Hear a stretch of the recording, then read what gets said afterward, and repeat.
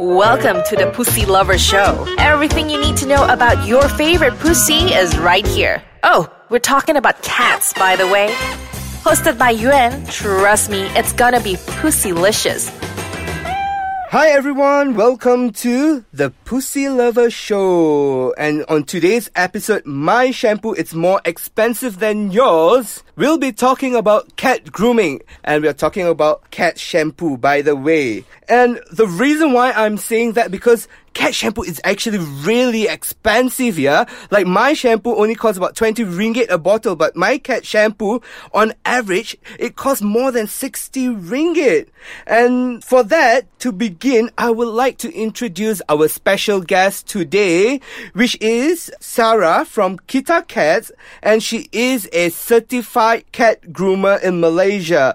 Hi, Sarah. Hi, Yuan. Hi, Sarah. How are you today? I'm fine. Okay, so to begin, would you like to explain to us or tell us, which body or which organization are you certified for cat grooming? Alright, I'm a certified cat groomer from the National Cat Grooming Institute of America. I was there last in 2013. So they call it, short form is NCGIA. NCGIA? Yes, correct. Wow, so your certificate actually comes from America then? Yes, correct. Kalau in Malaysia, ada tak? Do we have any schools that actually provide cat grooming courses and you'll be certified for that? Unfortunately, currently we don't have that. What we have in Malaysia is mostly a dog grooming academy, of which the syllabus would be like 90% dogs and 10% cats. Ah, right, cool. So, and then how long have you been grooming? And then why cat grooming? Alright, I started 6 years back, but that was mostly trial and error. But it's only after I graduated and at that time, I have a Maine Coon, I was running a Maine Coon catery. So, and we started showing because I wanted to start the shop. So I felt that I need to learn grooming and not just groom by experience. So at first, I learned grooming from a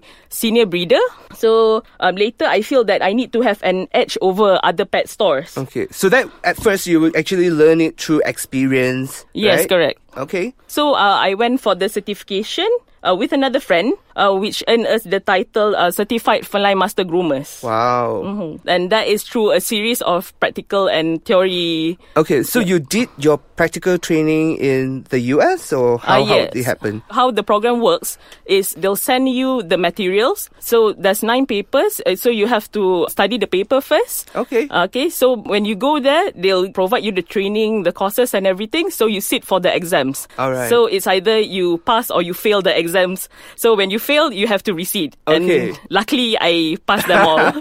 I'm sure you did well. I mean, otherwise you won't be certified now, right? And you don't have to give us the number, but is it expensive to actually join a professional certified courses like this? I would say yes. All right. But so to move on, I think this is a question that I've been asked a lot of people who are not in the cat world or not in the cat fancy world. I mean, the regular people. Because when I tell them I groom my cats or I shower my cats, the first question, kucing bukan takut air ke? Aren't cats afraid of water? So let's share with the people out there and let them know that, is that true? Alright. I think cat owners would be under the assumption that cats are afraid of water. But I would say that this is entirely not true because cats that are exposed to water ever since they're a kitten, most of them can tolerate water well. Even if you expose them later in their, I would say, adult stage, the introduction to water plays an important role. Okay. So then a lot of people ask, why should I groom my cat?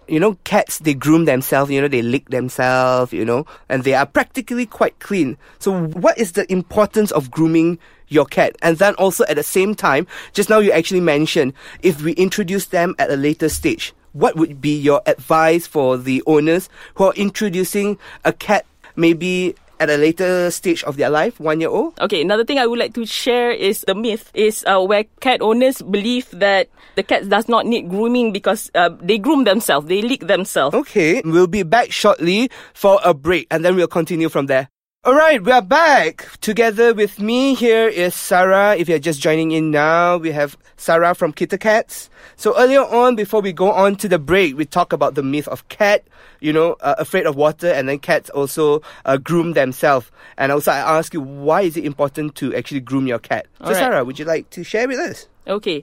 So the other myth is when cat groom themselves. But to be exact, they don't groom themselves. They lick themselves. So there's difference between they lick themselves and like we groom them. Okay. We groom them with tools and with the proper tools and everything, and the result will be they will be cleaner as compared to when they lick themselves. It's grooming by saliva. Okay. So just now you mentioned about tools, right? Then I would like to ask you from there, what type of shampoo do we use for our cats? Because every cats have different coat, kan? Ada bulu panjang, you have the short hair, then you have the long hair.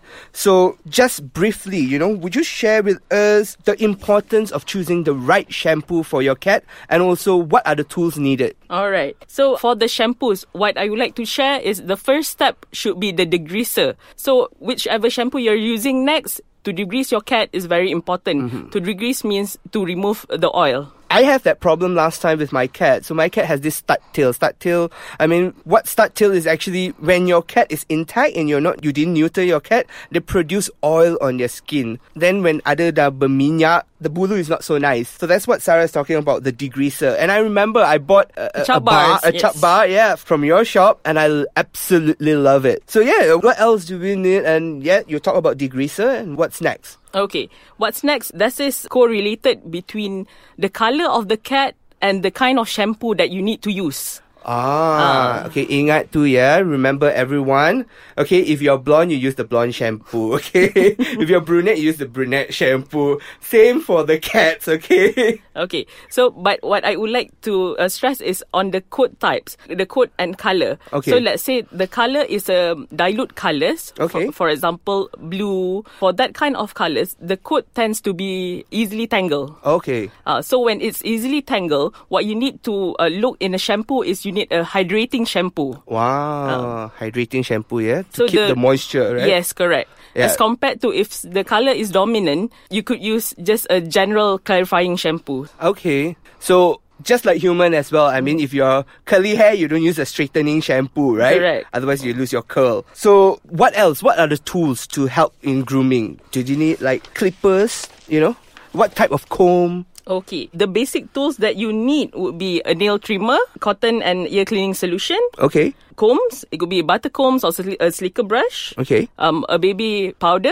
Okay. Clean towels, drying cage, and a blow dryer. If I don't have a blow dryer, okay, I mean, it's a luxury item, yes, blow dryer. Correct. Can they use just the normal hair dryer? Yes, you can use that one, but it'll take much longer time. Okay. So remember, and also why we need to blow dry our cats, because sometimes you just leave your cat there, they're all wet, and then you don't towel dry them or you don't blow dry them. And then sometimes, we are working people, like me, I go to office, so usually I shower my cats at night. So, if you just leave them to dry on their own and not blow drying them, they might get a cold, they might get flu. Fungus. Yeah. Fungus is any cat lover or cat breeder's nightmare. Also, Sarah, would you like to tell us what's the difference? Because I always hear this. I'm sending my cat for basic grooming. I'm sending my cat for show grooming.